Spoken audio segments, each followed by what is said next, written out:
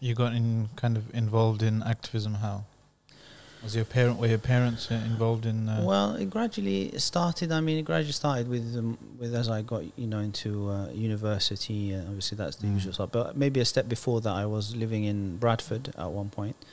So did you learn Urdu? No, I didn't. I very you cleverly. did the other part. Yeah, no, I learned. There was a lot of Urdu, but I cleverly learnt a phrase, which is "Me Urdu nahibul sektahu," because I kept for your non-Urdu listeners. So that means I don't. That speak means I'm a terrorist and in Urdu.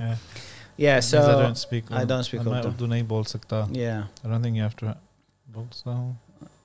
I don't know, so many variations here. You've got so many variations. Yeah. So when I learned that, because I got stopped so many times with people in Bradford, these uncles and aunties asking me and speaking to me straight in Urdu, and even when I said that, they thought I was like taking the mick or something, because how are you speaking Urdu to us?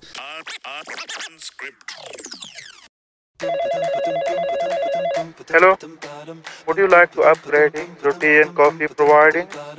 Go to East London, Quaker Street Coffee and Bubble Tea. They will provide better tea and coffee providing than your current tea and coffee provider is providing. What about downgrading? If you mention the podcast name, they will downgrade your providing to 10% off. Thank you. Assalamu alaikum warahmatullahi everyone. Welcome to this episode of Islam 360 Unscripted podcast. I'm very pleased to be joined today by Dr. Omar Hamdoun. Assalamu alaikum, Shaykh. Assalamu rahmatullah. Is it Dr. Omar Al-Hamdoun or Hamdoun? It's Al-Hamdoun. Al-Hamdoun, mashallah. Spelt with an E. Al-Hamdoun. To like confuse people. Make sure Il-Hamdoun. any kind of ambiguity might be Mexican or something. Yeah, that's right. Yeah, mashallah. So just a brief introduction to yourself. Let me know if I get anything wrong. Okay. You're a dentist. That's right. Yeah. That's right. Okay. So you're kind of closer to what people normally assume when they say doctor something. Yeah, that's right. Yeah. When they say it. Yeah. I'm a bit further away, right down there. You're the academic with the PhD in plants and photosynthesis and stuff. But if there is a kind of emergency on a plane or something, you can still help fix someone's teeth or something. Yeah, I've got doctor on my passport, so that's good. Which is apparently. I think do I have that? I think it's. I have it on my license. You have it on your passport? Because it's supposed to be for someone. It's between that and Reverend. I think should I just mess with people's head?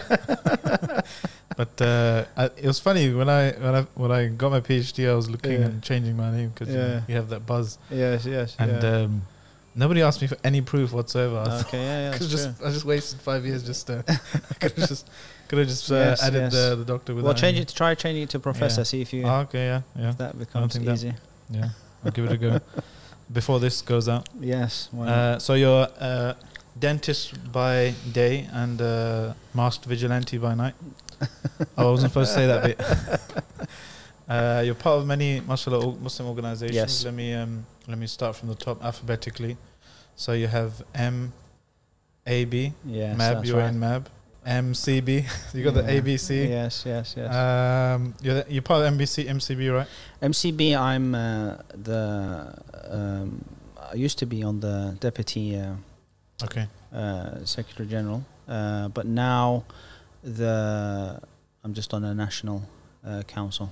Just the national council. Just the national council, nothing special. Mashallah, very humble. Yeah. But I mean, MAB is traditionally, it's been kind of very close to. Yeah. It has a lot of people, a lot of the historical figures were people who used to be like that in their home countries, if you say, before they came here.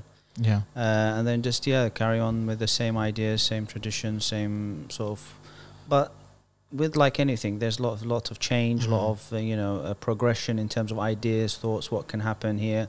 The UK being a different community environment. That's one of the things I like about the Muslim Brotherhood general, the fikr and the thinking, is that it's tailored for where it is.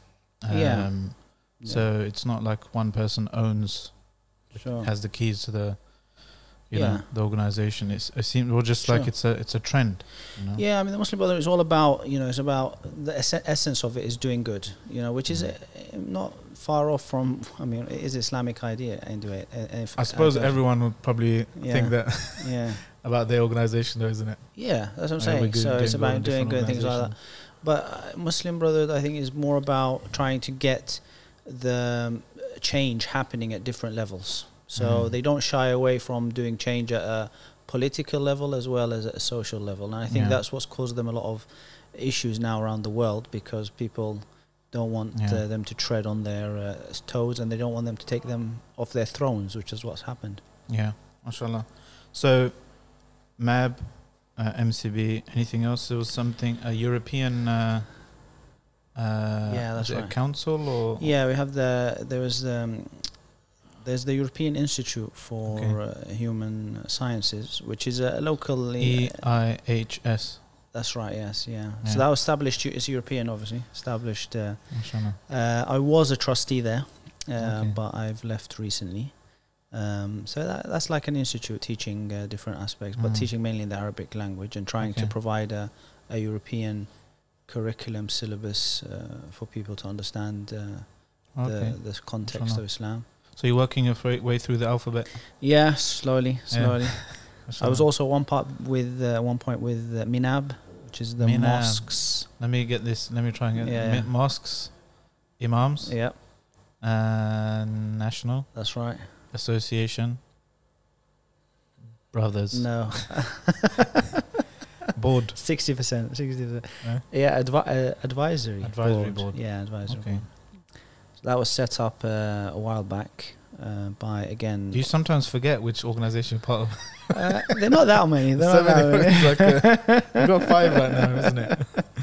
You sometimes go into a meeting wearing the wrong hat. Oops, that's true. Quick switch. At one point, I was wearing so many hats, but now I've stepped back from the role as president of MAB and also from the MCB. So a little bit more free in my hats. My hats have gradually been thrown away. Okay. Yeah. What were your kind of inspirations growing up? How did you get into Islamic kind of activism, or what do you call it? These organizations, they're kind of NGOs. They're part of civil society. They're political parties, you might call them, even sometimes. How did you get into that? I mean, I think it all started for me. Alhamdulillah, I was blessed that both my parents are practicing Muslims, and my father was quite practicing to the extent that we're originally from Iraq, and Iraq during the Saddam era or the Ba'ath Party era was very much anti-religion in many ways. So it was practicing Islam or showing any signs of, which was unfortunately the case in many Arab countries, was frowned upon. And so Ba'athists are kind of far left, communist leaning. They're very So maybe just a step before communism. More they like to see themselves as socialists, and So like secular, definitely secular, and to one extent they do. Some elements of them do actually are, atheists, or at the very least they are anti-religion, because they see religion as a potential threat, and especially with Islam. Yeah. So my father. That's why my father, when he left Iraq, he actually left to come and study here, but he left also with that in mind, because it was a lot of difficulties in Iraq. So alhamdulillah, from that perspective, he was the one who and with my mother, kept me on the straight and narrow, as they say. So alhamdulillah. You were born here or in Iraq? I was born in Iraq. Okay. Born in Iraq. What came here as young as 4 years old. And you got involved in activism. How? Were your parents involved in? Well, it gradually started. It gradually started with as I got into university. Obviously, that's the usual stuff. But maybe a step before that, I was living in Bradford at one point. So did you learn Urdu? No, I didn't. I very you cleverly. The other part. I learned. There was a lot of Urdu, but I cleverly learnt a phrase. Yeah. which is "Me Urdu nahibul sektahu," because I kept for your non-Urdu listeners, so that means I don't That speak. means I'm a terrorist and in Urdu. yeah. Yeah, That so means I don't speak. I don't speak मैं Urdu. Urdu नहीं बोल सकता. Yeah, I don't think you have to बोल सकता हूँ. I don't know, so many variations. then it You've got goes- so many okay. variations. Yeah. So when I learned that because I got stopped so many times with people in Bradford, these uncles and aunties asking me and speaking to me ask for straight directions, whatever. in Urdu, and even when I said that, they thought Yeah. I was like taking the mick Yeah. or something because how are you speaking Urdu to us? So yeah, no, I didn't Mm. manage to speak. I didn't learn Urdu except a few words here and there. Mm. But yeah, when I was in Bradford, I got involved with the masjid there, and This was in your younger years? yeah. So I was only at that time about 16, 17. Mm. And I managed to, I used to help the local masjid, which was run by Arabs. They needed somebody to provide like translations for the khutbahs, because a lot of the khutbahs were being given in Arabic. So they want somebody to give it Translation from Arabic to Urdu. to Urdu and then to English. So yeah, that's why I started to help out. And then I moved to Sheffield and studied in Sheffield. That's where I studied dentistry.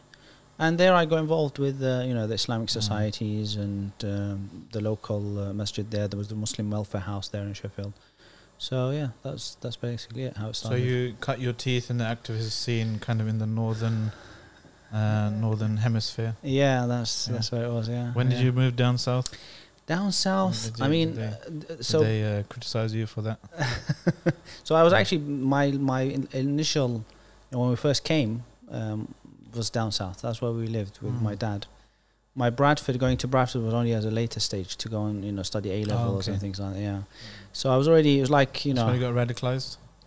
That's why we become radicalized and In a good way. Yes, mashallah. yeah. Today, radical is a good thing. You might have noticed that Jeremy Corbyn is saying that his manifesto is radical. policy. Yes, radical. Yes, but not extreme. Yeah. That's the main thing. Alhamdulillah. Yeah. So yeah, alhamdulillah, it's been good to learn a lot of things. And yeah, with Sheffield, there's so much to do. But I think at my time in Sheffield, the Islamic scene. I don't know what year you studied in university. Biochemistry. No, what year? 2004. Okay, that's when you started. Yeah. Young whippersnapper. Okay, mashallah. So I was in the 90s. Yeah, 2004 for like 10 years. 10 years. Okay. But me in the 90s I studied, and I think at the 90s the Islamic Society, even in Sheffield, the funny thing was that the Islamic Society was actually it was designated as an international society, so it wasn't even a religious society. They were still looking at it as something foreign. And in fact, a lot of the people who were members, a lot of members of the Islamic Society were mainly people who were international students, things like that. They're the ones that bring the money, the international fees. Yeah, that's true. That's true. Yeah. That's true. And Sheffield is quite renowned for that actually, because it had so many international students, especially from the Gulf, and Malaysia was a big one as well. I think at one point they had like 500 Malaysian students. Wow. Mashallah. So, but yeah, towards the end of my study there, more of the homegrown students started to come in. So that's interesting. Interesting that you were in that change period. Yeah. And, so were you part of FOSIS as well? Yes, we were part of FOSIS. Oh, okay. National Executive Committee. Okay, I think 2010 or something. Okay. I was just like the northern North chair, FOSIS North or something like that. I was the London chair. Yes. And here's interesting trivia for you. I was with Sufyan Ismail on the same board. Ah, okay. Yes, the famous Sufyan. Founder of MEND. Yes, founder of MEND, mashallah. Yeah. So we were working together on the FOSIS North committee. Excellent. Yeah, alhamdulillah. How was the kind of how else would you say the scene was different from then and now? So one thing was Islam, and the Islamic Society was seen as something exotic, something foreign. How else was the Dawah scene different then, in your opinion, in your experience? Yeah, I think that was the most important part, because seeing it as foreign meant that it was clumped with other sorts of the international parts, and in a way that sent a kind of message that really this isn't. It's interesting, but it's not really. It doesn't belong here. Yeah, that's the kind of thing. And so they'd have like these international culture evenings, and so as a society you'd expect to bring a dish, an Islamic dish. So you bought halal bangers and mash. halal fish and chips. Yeah, so but yeah, it was also things were different at that time as well. It wasn't so much everything wasn't so scrutinized as it is today. So there was a lot. There was quite easy, organized lots of events, lots of programs, things like that. A lot of our focus, unfortunately, I would say, was to a certain extent on national issues. So we had things like Iraq Day and Palestine Day and Algeria Day, and Bosnia was at that time as well. Bosnian War was during that time. Yeah, Bosnian War. So a lot of issues were focused. Sometimes they had almost like an international perspective to it, but we also addressed religious aspects as well. Okay, did you go and do a bit of yourself? No comment. No comment. No, I didn't. Although surprisingly, it was. It was normal. It was quite not normal, but quite mundane. A lot of people were saying. Yeah, to Bosnia. Yeah, jump on a coach. Yeah, there National was. Express. Yeah. I think the Bosnian thing, obviously, a lot of people, were there was a lot of hype about it. I remember some people also, I say one or two, who came back and started saying, we've done this, we've done that, and then it was almost like a medal to show off, and some people were actually showing off that. Other people were like, actually, we never saw you there. Yeah. But it's amazing how things are, one thing that was pushed and promoted is actually then, can easily be switched around, and people are now considered as, potential terrorists for doing something like that. So, I mean, we're in kind of election season now. Do you remember there being much talk or debate around Muslims and elections back then?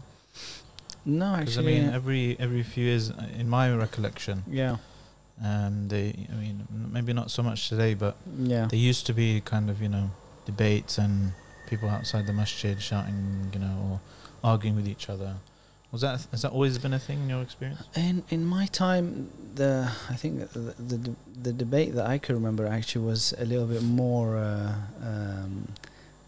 less advanced. So people were still, to a certain extent, debating whether or not you should even join a political party, let alone even an Islamic one. Not even like should you join Labour or Conservative or something like that. That was considered, the whole argument of these are not non-Islamic or non-Muslim or against Islam, or they have all these things. So that can actually cause them, that was the debate, if you like. It wasn't even talking about voting and who to vote for or not.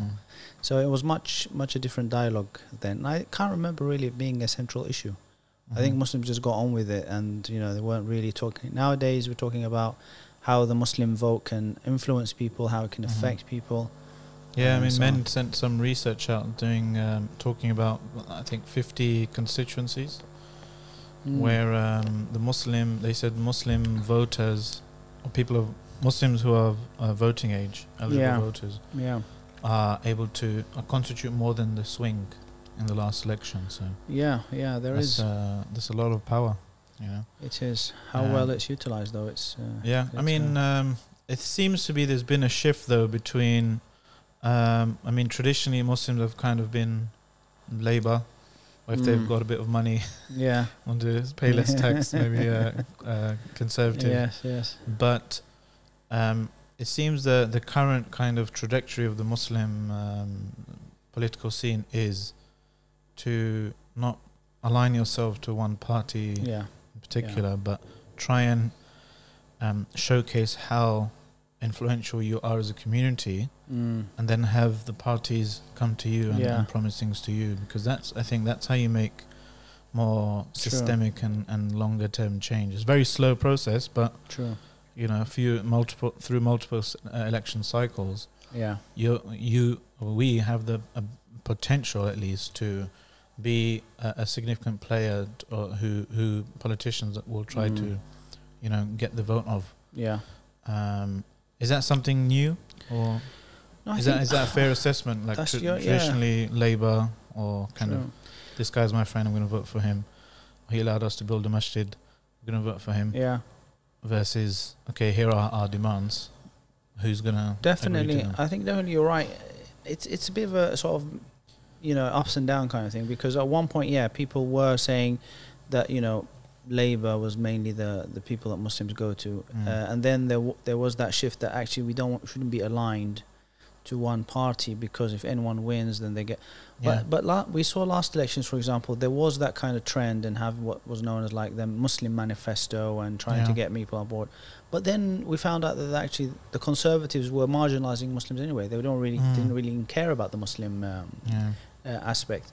So I think it's a long-term kind of strategy. Yeah, it will take multiple election cycles. Yeah, but I think now there's almost like a whole circle. We've done a circle and come back. We see a lot of people now obviously encouraging more Labour as opposed to Conservative, because Conservative, on the one hand Corbyn, but also on the other hand you got the Boris Johnson with his Islamophobic sort of rhetoric. So I think there is, and even when you see some of the videos going around or some of the advice or whatever, there is that kind of push. Yeah. But I don't think, I think it should be non-partisan, because at the end of the day, it doesn't have to be around a party. But unfortunately, that's the reality. Party is a party government, isn't it? It's a party parliament based around party and not around individuals.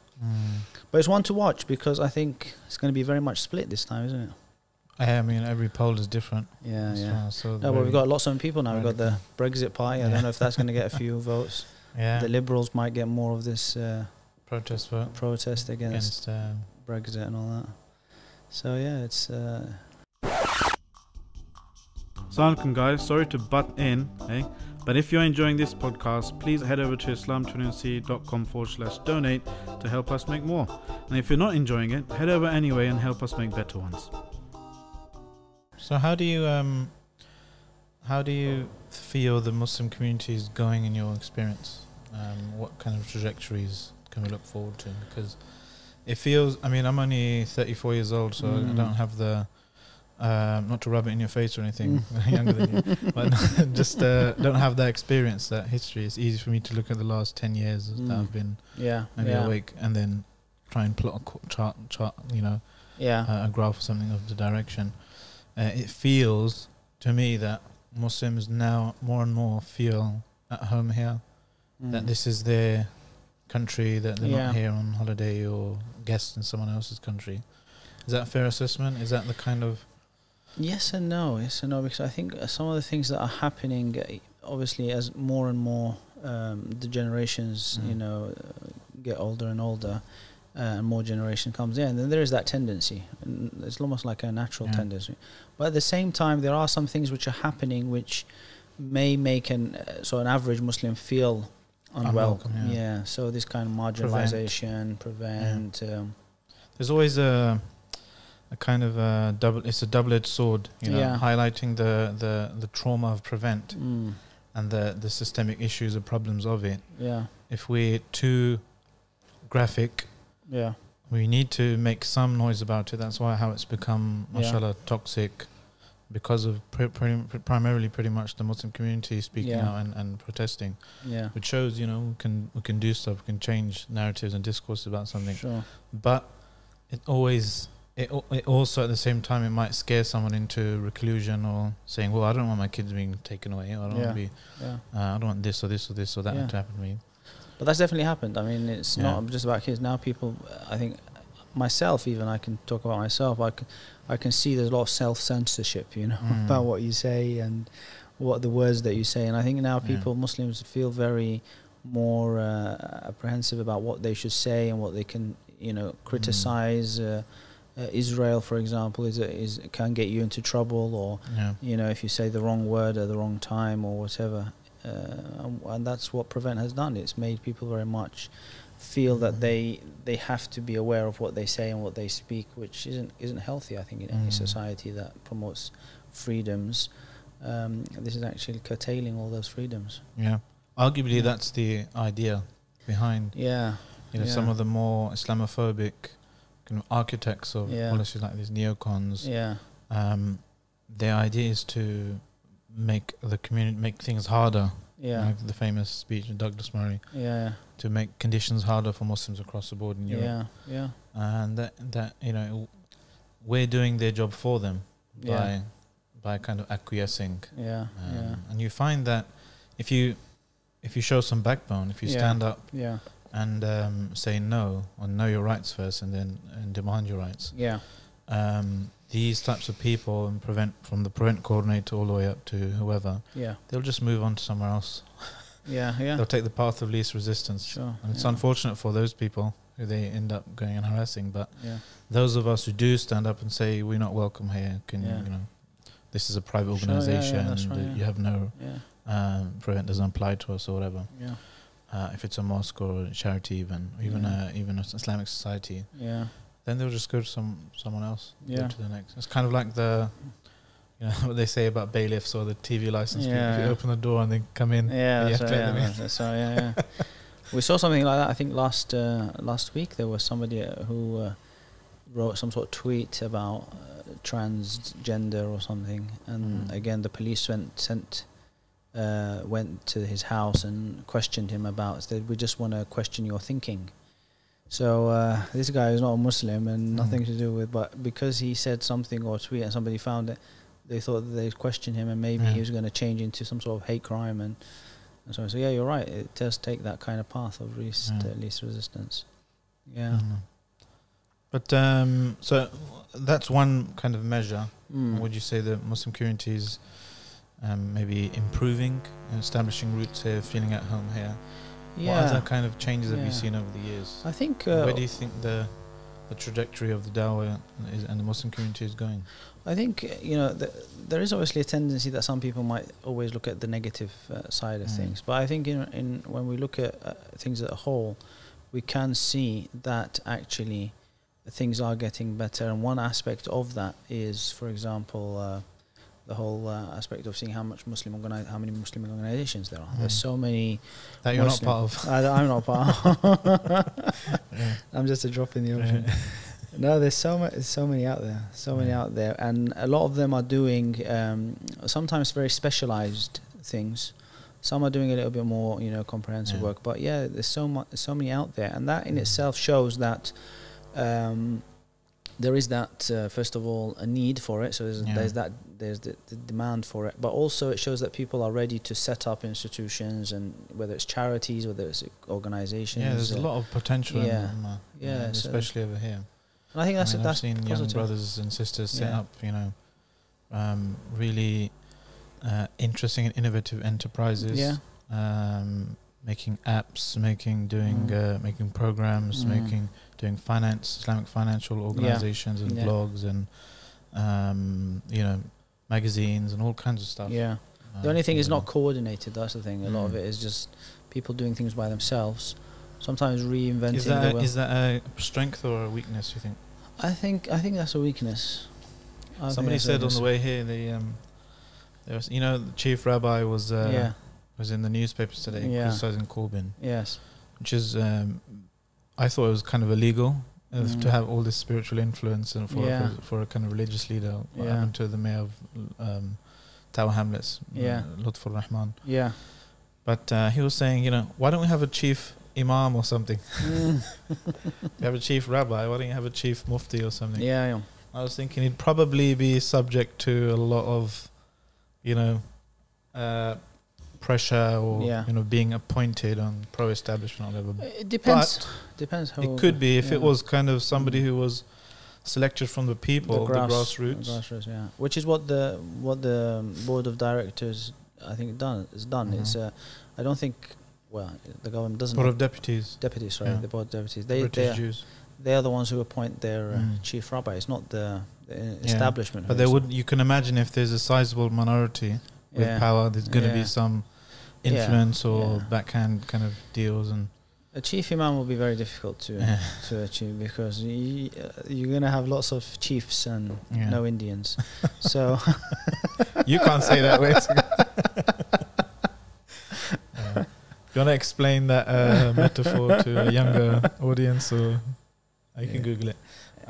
They can Google it, This is, I mean, why can't we have, just to echo this brother, he's actually a sheikh, he was kind of saying maybe half tongue-in-cheek, but why can't we have a chief imam of the British Isles? Yeah. Wasn't that Abdullah Quilliam? You know, rahimahullah, he was kind of appointed by by the Istanbul, but I think. Do you think it's foreseeable in the? I think it's a good idea if it is, and I think there has been discussion about it, and I think if it is going to be something that goes forward, it has to be. Has to be like an institute. No, it has to be an institution. It has to be like an office for the chief imam. So it's not one person who's doing all this, and it has to be some sort of where you have all these imams, and maybe then they choose from amongst them one person. A council, basically.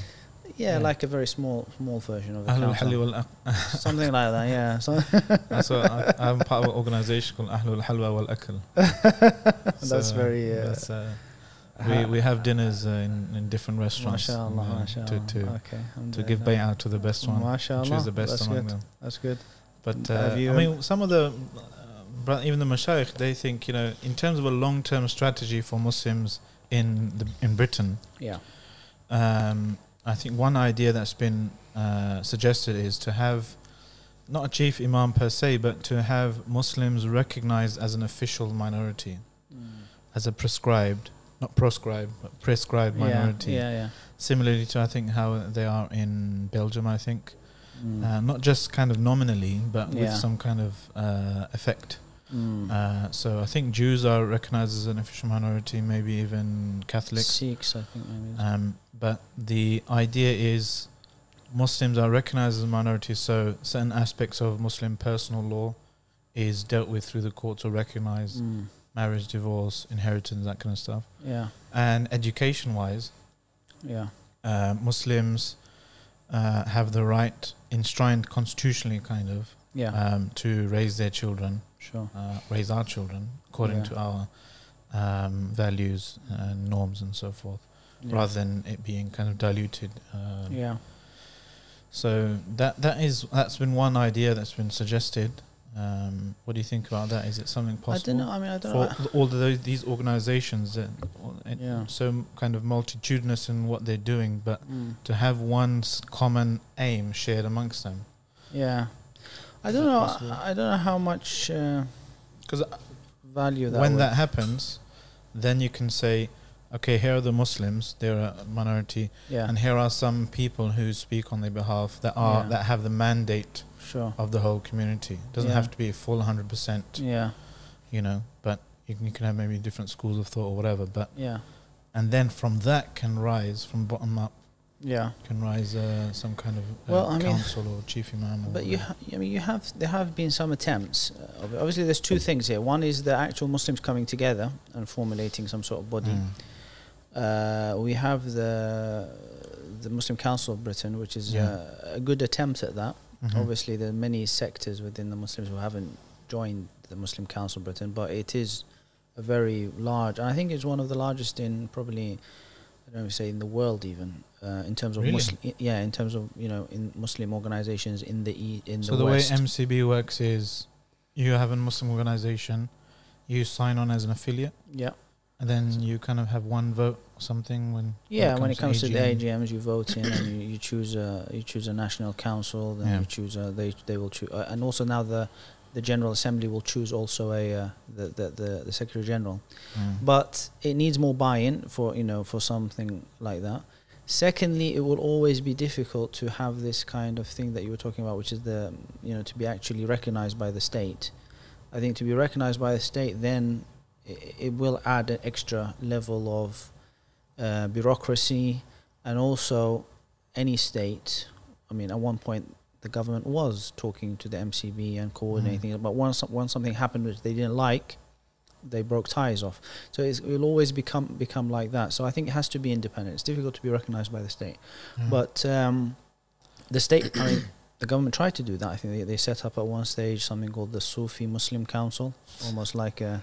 So I mean, that's one of the, I think the reasons why some suggest this, because if it doesn't happen from the grassroots, it's going to be attempted from top down to choose, here are your people, here are your spokespeople, here are your leaders of Muslims, here are the people you should listen to. Sure. So if we don't as a community step up and proactively do this, something like this, then it's only a matter of time before it's done for us. Especially if we're growing to such a size, and specifically in those regions where we could have significant sway if we do unite.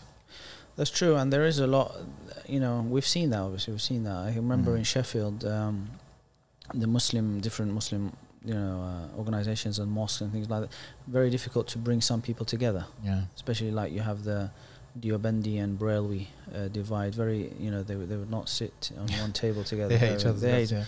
But when it is done from the top down, invited to, I don't know, by the mayor or the that's quite sad. Then they will come, they'll come and they will attend and things like that. So there is that element of it, and maybe it will work on a larger level. Despite the both being, it's quite funny. I mean, Brailwis and Deobandis, they're both Hanafi, they're both from Pakistan, they both have so much in common. Yes. But just a historical kind of aspect, divide and rule tactics from the empire days. I don't think that, there's not much of that difference between... Somebody told me that the so-called blasphemy law in Pakistan, which is incidentally a relic from British colonial law, not from the Sharia as it is in the statute. The majority of the cases brought to the courts, like 90% plus, someone said, are between rival Muslims excommunicating each other. So that's so it's used as a weapon against kind of fighting each other. Exactly. But we have lots of organizations. Do you think so? Where is this in terms of, let's say, Muslim unity in the UK? Is it something getting worse, getting better, same as it was in your I think youth? there's a lot of evidence to show that it's getting better. I think as more and more Muslims become more enlightened about the difficulties that they are facing, the challenges, etc., they are moving away from these debates, which a lot of the time are just theological. Even when you consider some of them are learned. They're like debates from hundreds of years ago that you wouldn't actually care about if you hadn't resurfaced it and brought to the fore. And they have no relevance as well. They're kind of debates which have no real relevance on people's lives in terms of how they would conduct themselves. But it becomes a debate, and people then have allegiance. Do you think it's getting better? I think it's getting better, because I think seeing more imams coming together and sitting together and talking. We talked about even the Muslim Council of Britain is non-sectarian, for example. So you have Shia and Sunnah on that. Even Minab, the mosques and imams organization, that also had Shia and Sunnah, Brailwis and I think the Deobandis didn't rush into it, but it did contain a large majority of the Muslim community. So there is that work, there is that understanding of let's work together, but it needs strong leadership to make sure that it goes forward. What are some of the threats, do you think, to the future of the community in the UK? Muslims? I think as the secular West tries to impose some of their laws and ways on Muslims, trying to achieve that kind of similarity by everyone, to remove all this the effects of what they are seeing as the negative aspects of multiculturalism. I think as that comes more and more, Muslims are going to be pushed, water down their deen. Yeah, they're forced to do that, or they have to change the way that they practice, and we're seeing that's happening. A lot of Muslims are revisiting maybe their practices or how they look at things, and maybe that's also part of the whole ideological even the Islamic theological aspect of people looking into what is acceptable and what isn't acceptable. I think that is one of the dangers that kind of threats. So what things are fixed you know, in Yes. Sharia and what Exactly. things can change with context and time and place. Yeah. Assalamu alaikum guys, me again, reminding you to head over to islam21c.com/donate to keep the lights on Islam 21c. We pride ourselves on being independent and being funded by the grassroots community. Who do you kind of personally, if you don't mind me asking, go to when you have something like that, something, you know, a question that you need some expert guidance on from somebody of knowledge who knows the context in the country, Yeah. he knows the ins and outs, and is also kind of capable of making that ijtihad? I think one of the very well well versed but definitely well established shuyukh that we have today in the West is Sheikh Abdullah Al-Judai'. Okay, in Leeds? In Leeds. So he's one of those shuyukh who's he's lived here for a long time. He probably isn't as confident speaking in English as he seems. He does speak good English, and he's someone who definitely has that founding in the knowledge, and at the same somebody time, who's mixed with this environment, who understands the ins and outs. Definitely. Yeah. So he's one of those people, and also Sheikh Haytham Al-Haddad, I think, is also one of I know those. him. You know him, huh? Good, excellent. So again, another sheikh who definitely has that established knowledge in the deen, at the same time knows all these challenges that we're facing. And that's why to some people, both of these names, for example, with their ijtihads, they are sometimes considered as, you know, they might be outcast, you know, because they're giving these And opinions. often very different to each other. Sometimes, yeah.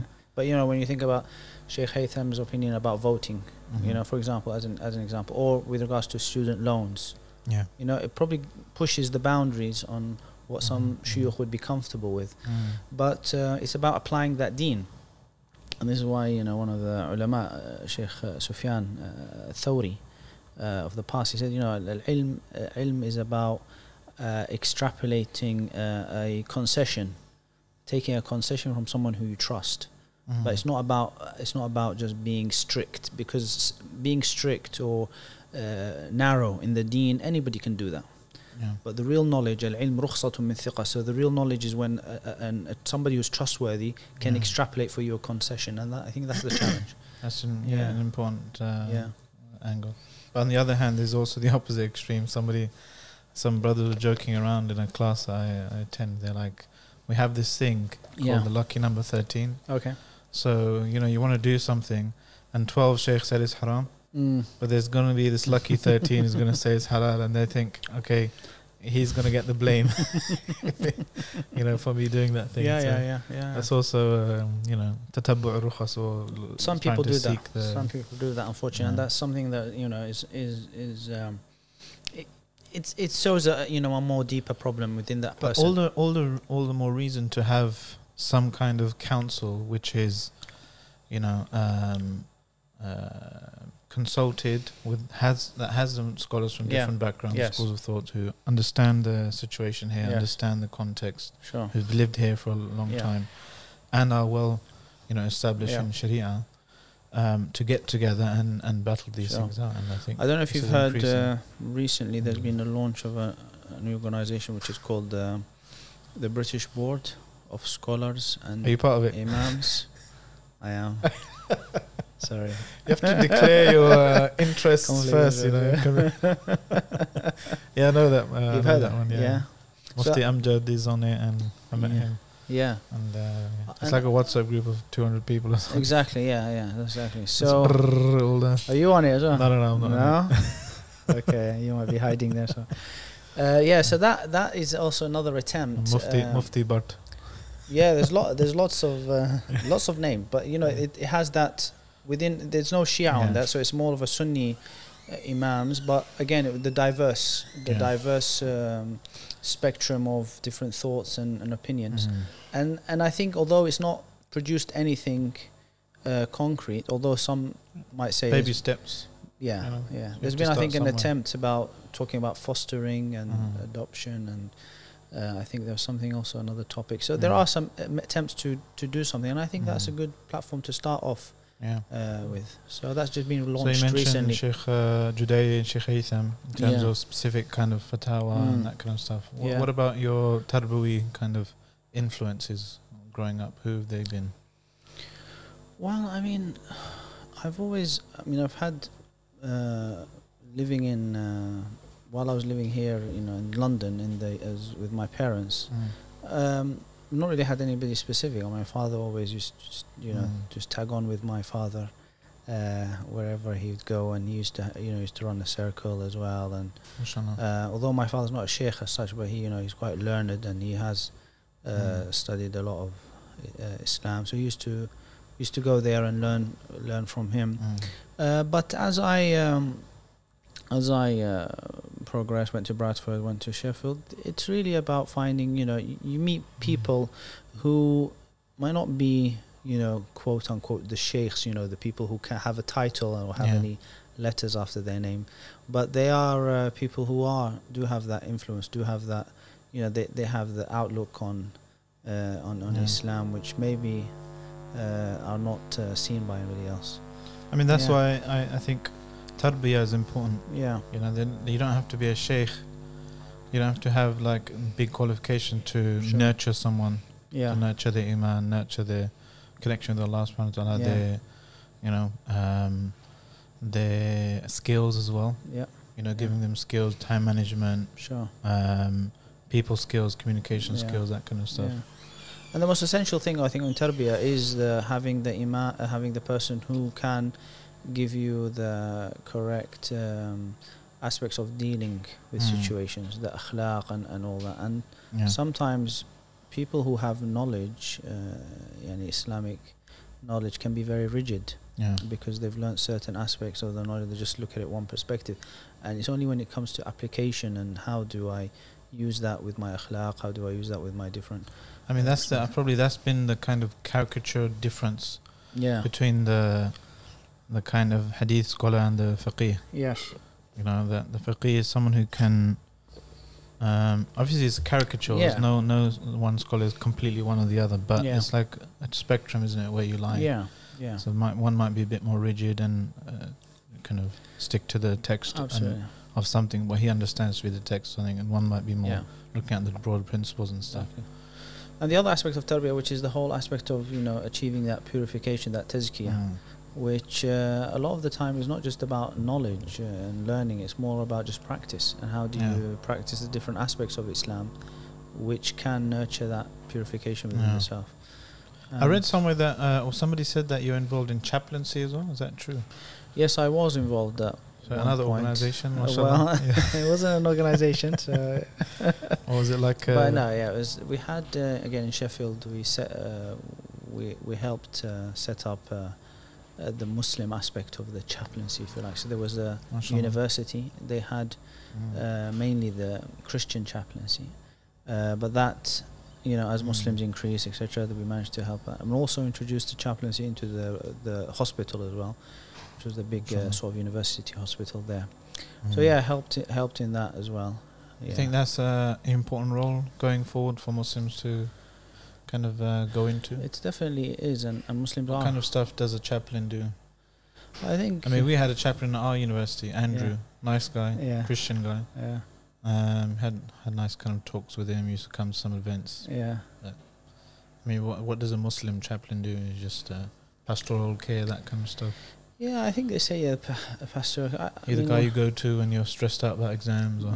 But I suppose, but more importantly, maybe it's more about difficult questions that and to be fair, I mean, during my time when I was working, I wasn't an official chaplain. Working, I was more like a volunteer, so I didn't really get that many people coming. But I think as more and more, of the upcoming generation become, affected by the different challenges, these questions are gonna rise more and more. About who I am and where am I heading, and issues related to gender relations and identity. And it's important, I think, we proactively fill in those gaps. Because like I said, with the other stuff, like a chief imam or something, if we're not proactive, then we're going to have to react to someone appointed for us. Yes. Yeah. who might have Sure. somebody else's Yeah. interest Sure. at heart. Sure. This did happen in one or two universities I can think of. Yeah. Yeah. With some really nasty piece of work was Yeah. put into a position, and Sure. he kind of tried continually disrupting the Yeah. Islamic society, the elected kind of student Yeah. society, and that kind of stuff. Yeah. But how do you get the consensus around that? What do you think? I mean, I think how do unity you is get first key, organizations? Yeah. but the It's younger almost like an Muslim, ideal, isn't it it? seems, the younger Muslim community is far more likely to work together and unite than the people who maybe have baggage from Yeah. previous kind of trauma, Yeah. previous Yeah. fighting and bad blood between them. Yeah. Especially Yeah. if it's in your collective imagination, collective memory, Yeah. like with sects and that kind of that have been fighting each other for hundreds of years. Yes. Yes. But also that you don't need everyone. It's not really an ideal. You don't Mm. need. It's quite practically possible. You don't Yeah. need everyone to agree on something. Yeah. Our Yeah. Sheikh was giving like an example in just management skills, Sure. and the essence of it is, if you're doing a multiple choice test, Yeah. you've got 20 questions, you've got half an hour to do it. If you're stuck on question 5, just move on. Yeah. Go to question 6 and carry on. Sure. Some people in their nature will just dwell on question 5, dwell on the issue. I don't know the answer to this, I don't know the answer to this, Yeah. and they'll run out of time. Yeah. They won't be able to do anything else. Sure. So likewise, when we come across an obstacle to some grand project to unite the Muslims or whatever, and we come across some people that go against that vision, then Yeah. don't get stuck on question 5. Sure. Carry on, move on. There are more people to unite with, to work together, and do all that. I think that's important because you'll never be able to get full backing of everybody. But at the same time, it becomes a bit of a difficult one because if you don't have certain elements who are helping you, then how much how much space does it take? I think there How needs to much be. I ground? think if there's transparency, Yeah. and some people might get triggered by this, democracy, then even your opponent will, even someone who you disagree with, will begrudgingly accept, to be Yeah. part of something like that. Because at the end of the day, if they don't like it, Yeah. they can change it. They can convince other people to change parts of the stuff they don't like. Inshallah. So, on whether it's a masjid Yeah. or a Islamic organization or an inter-organizational thing like MCB or MINAB or whatever, Yeah. the more transparency and the more democracy there is, Yeah. more accountability there is of individuals and the transparent process, I think the less excuse shaitan can bring against kind of joining Sure. with the Muslim brothers and sisters and trying to get some work done. Yeah. Yeah. Mhm. Yeah, no, I think you're right. It definitely needs to, things need to be explored. And I think that's what's, like say the MCB has happened, not everybody's on board, but, it's moved a little bit. And there have been lots of attempts as well. So, yeah, we have to keep on working and providing that tarbiyah, providing that pastoral care. Assalamu alaikum guys, last reminder I promise. Head over to islam21c.com/donate to help this movement get to the next level. So we have genuine, high quality media articulating Islam in the 21st century and developing confident Muslims impacting the world for the better. Yes, of course. What do you think about some of the criticisms of organizations like the MCB? I mean, you're still part of it, so I suppose you have, you can clear the air now. You what can kind of criticisms refute some of the or explain or. What kind of criticisms do you? So, for example, people will. There's always a tendency when it comes to any organization like this that the Muslims, because especially since you kind of alluded to this when being spoken to by the state or spoken to by the government and then shunned sometimes. There's always the accusation floating around that not just MCB but any organization like this that wants to be taken seriously, they will almost acquiesce to anything to be at the end of a very long table in a meeting with the Home Secretary or whatever minister. Whereas perhaps some younger, more radical, quote unquote, activists who feel Yeah. that they're part of the society, there would be more, maybe you should just lay your stall out and not want to get government to take you seriously, but be the voice, say the radical things, hold the government to account or whatever. Yeah. And I know, I mean, it's kind of caricatured, but Yeah. you get this kind of spectrum. So on one side, wanting to preserve the status quo, wanting to have a good relationship with the state, Yeah. and on the other side, other extreme, not extreme, but other side of the spectrum, Yeah. you could say, don't want to trigger anyone, kind of being radical, being out there, Yeah. speaking truth to power, Yeah. no matter the consequences. And it's not an issue just for Muslims. Yeah. There's Yeah. every community, Sure. every struggle has the kind of conservative, Yeah. slow change versus radical, revolutionary kind of Yeah. spectrum in between Yeah. there. Yeah. I think the Muslim Council, I mean, as an organisation, it's always sort of it's trying to get that balance right, where they, on the one hand, they are representing the community, and they're very clear to say that it's not all the community, it's not only the affiliates, but if they're representing the Muslims with the establishment, if you like, in front of the establishment, Yeah. but at the same time being that bridge, if you like, between the legal aspects of happening, the political aspects, and the Muslim community. So it's always trying to be a balance between how far you get in. I know that the Muslim Council doesn't play to the tune of the government, and that's why the government's not happy with it as an organisation, because it says it will say things as they are seen. And I think when you look at the different criticism, like you said about the spectrum, you find that when you're getting criticism from both ends, it shows that you are somewhere in the middle. Because if on the one hand, there are people who are accusing the MCB of being a puppet of the government, and on the other hand, the government is accusing the Muslim Council of being, in the hands of radicals or whatever. So you see that everybody's attacking, and in the end, the Muslim Council is just saying, "Look, we try to do our one way of doing that is being in the middle. Yeah, but there could be you could argue another way of doing it is, in fact, to expand the the centre ground, spectrum the centre, of expressible opinion within the MCB to include the more radical revolutionary voices and include the more conservative, maybe status quo voices.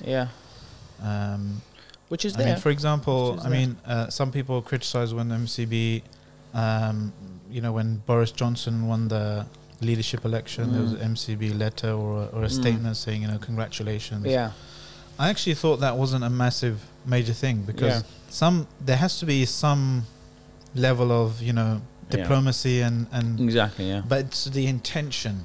You see, if the intention is I want to get into this guy's good books, then full stop, then it's like we've already lost the thing. But if the intention is have a respectful, amicable relationship, but I will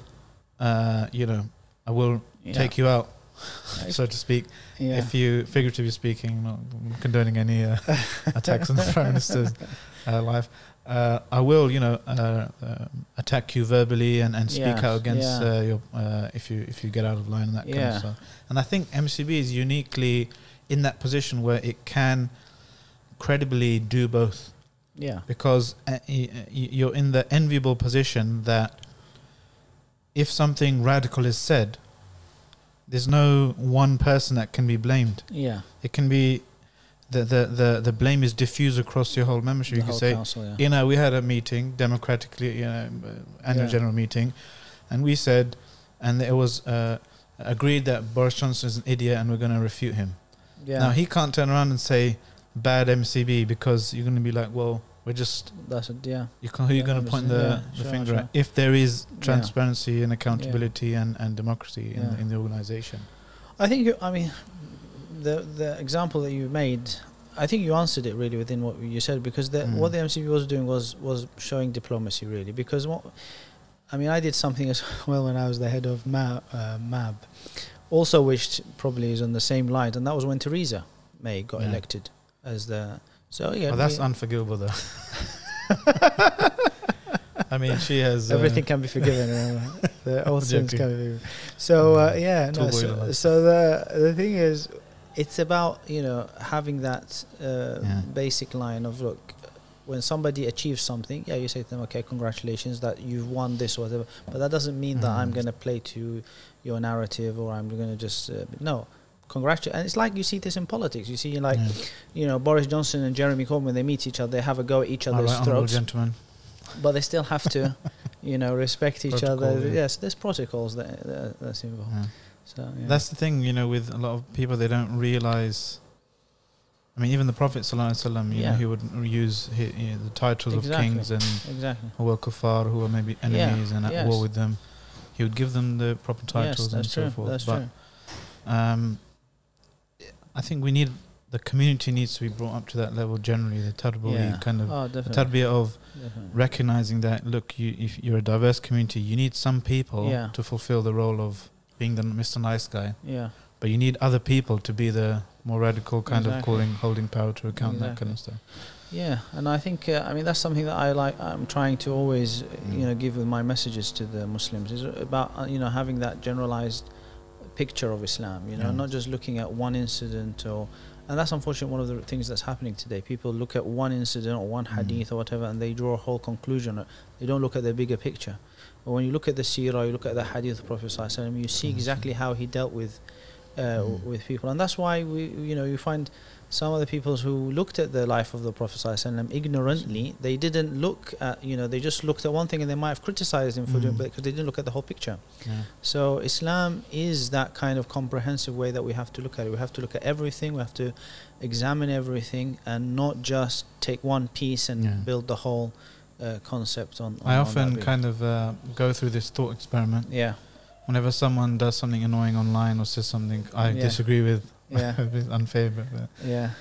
Imagine if they had social media in the time of the Prophet ﷺ.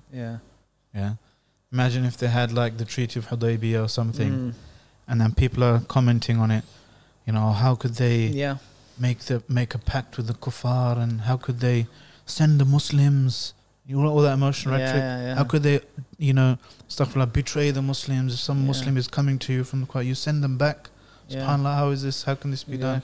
Some of the Sahaba were genuinely emotional at the time, but they had the Prophet ﷺ to give. The emotions were contained. They were in that position.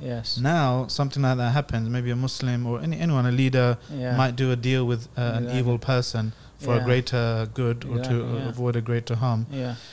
People just explode, saying, "Oh, this guy's a sellout. He's a this. He's that. He's the enemy of the Muslims."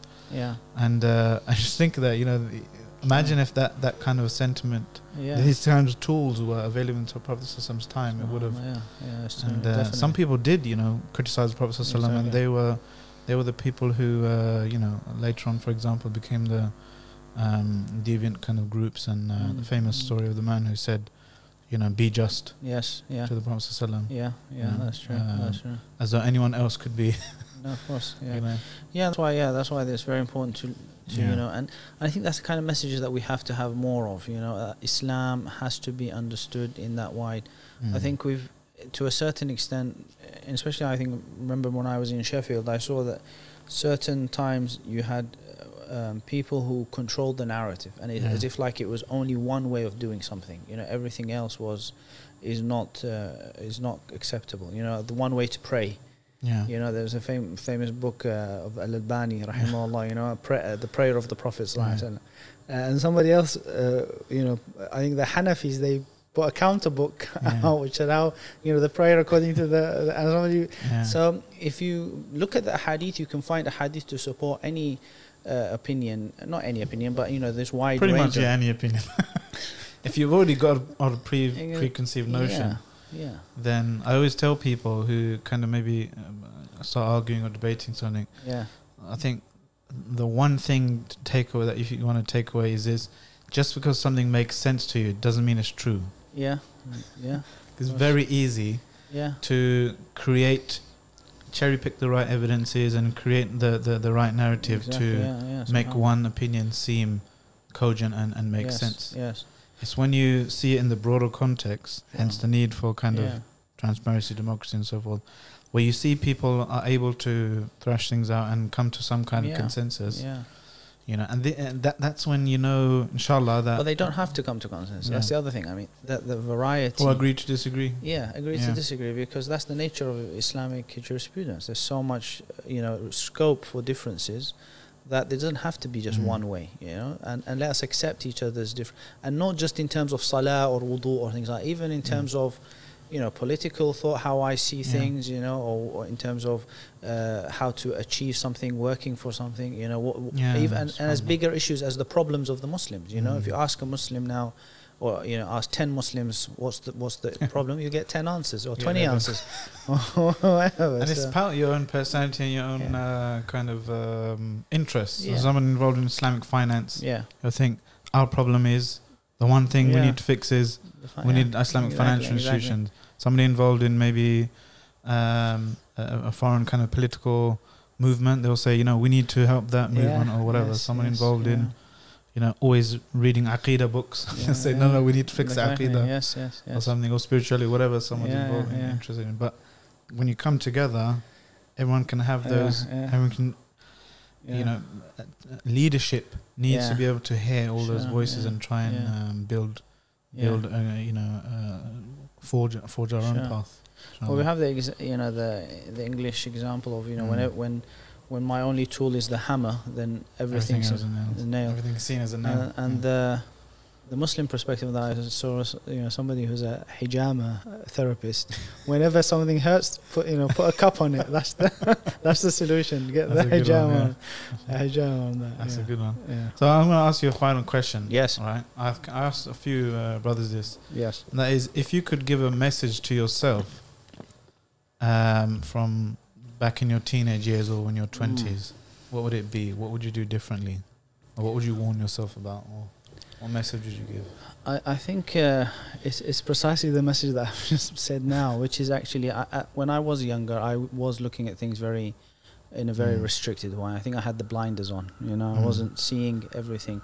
So I definitely gave the message that I would say to myself is that, take the blinders off and just accept that there is lots of scope, lots of rooms, lots of things that I used to do. Nowadays I've become much more relaxed about, because I think it's understanding the bigger picture and the room, and not for accepting all these wider interpretations, wider understanding. And subhanallah, one lesson that I give now, which is the whole aspect of not judging others, is that when you do judge somebody for any circumstance, you don't know the context of that, you don't know how things will pan out, and you might do something, or you might see somebody doing something, you say, astaghfirullah, how can you do this, whatever. But actually, a few years down the line, you might fall into the same part, and you actually end up doing the same thing, because at that time, you didn't know what to expect. So definitely that's the kind of advice that I would give myself. Excellent. Jazakallah khair. Well, on that bombshell, I'd like to say Jazakallah khair. It's been Dr. Omar Hamdoun, Al Hamdoun with an E. That's right. And Jazakallah khairan to you at home for watching or listening, for commuting or driving or whatever. Just a reminder, if you like this podcast, give it a like and a share. We're also available wherever you get your podcasts, iTunes, Spotify, Castbox, Google, and the rest, inshallah. And don't forget to subscribe, comment, get involved in the conversation, and we'll see you next time, inshallah. Jazakallah khairan. Assalamu alaikum. Assalamu alaikum. If you're ever in East London around Brick Lane, make sure you drop by Quaker Street Coffee and Bubble Tea for some wonderful tea and coffee. Quote the Islam 21C Unscripted podcast and you'll get 10% off. Unscripted.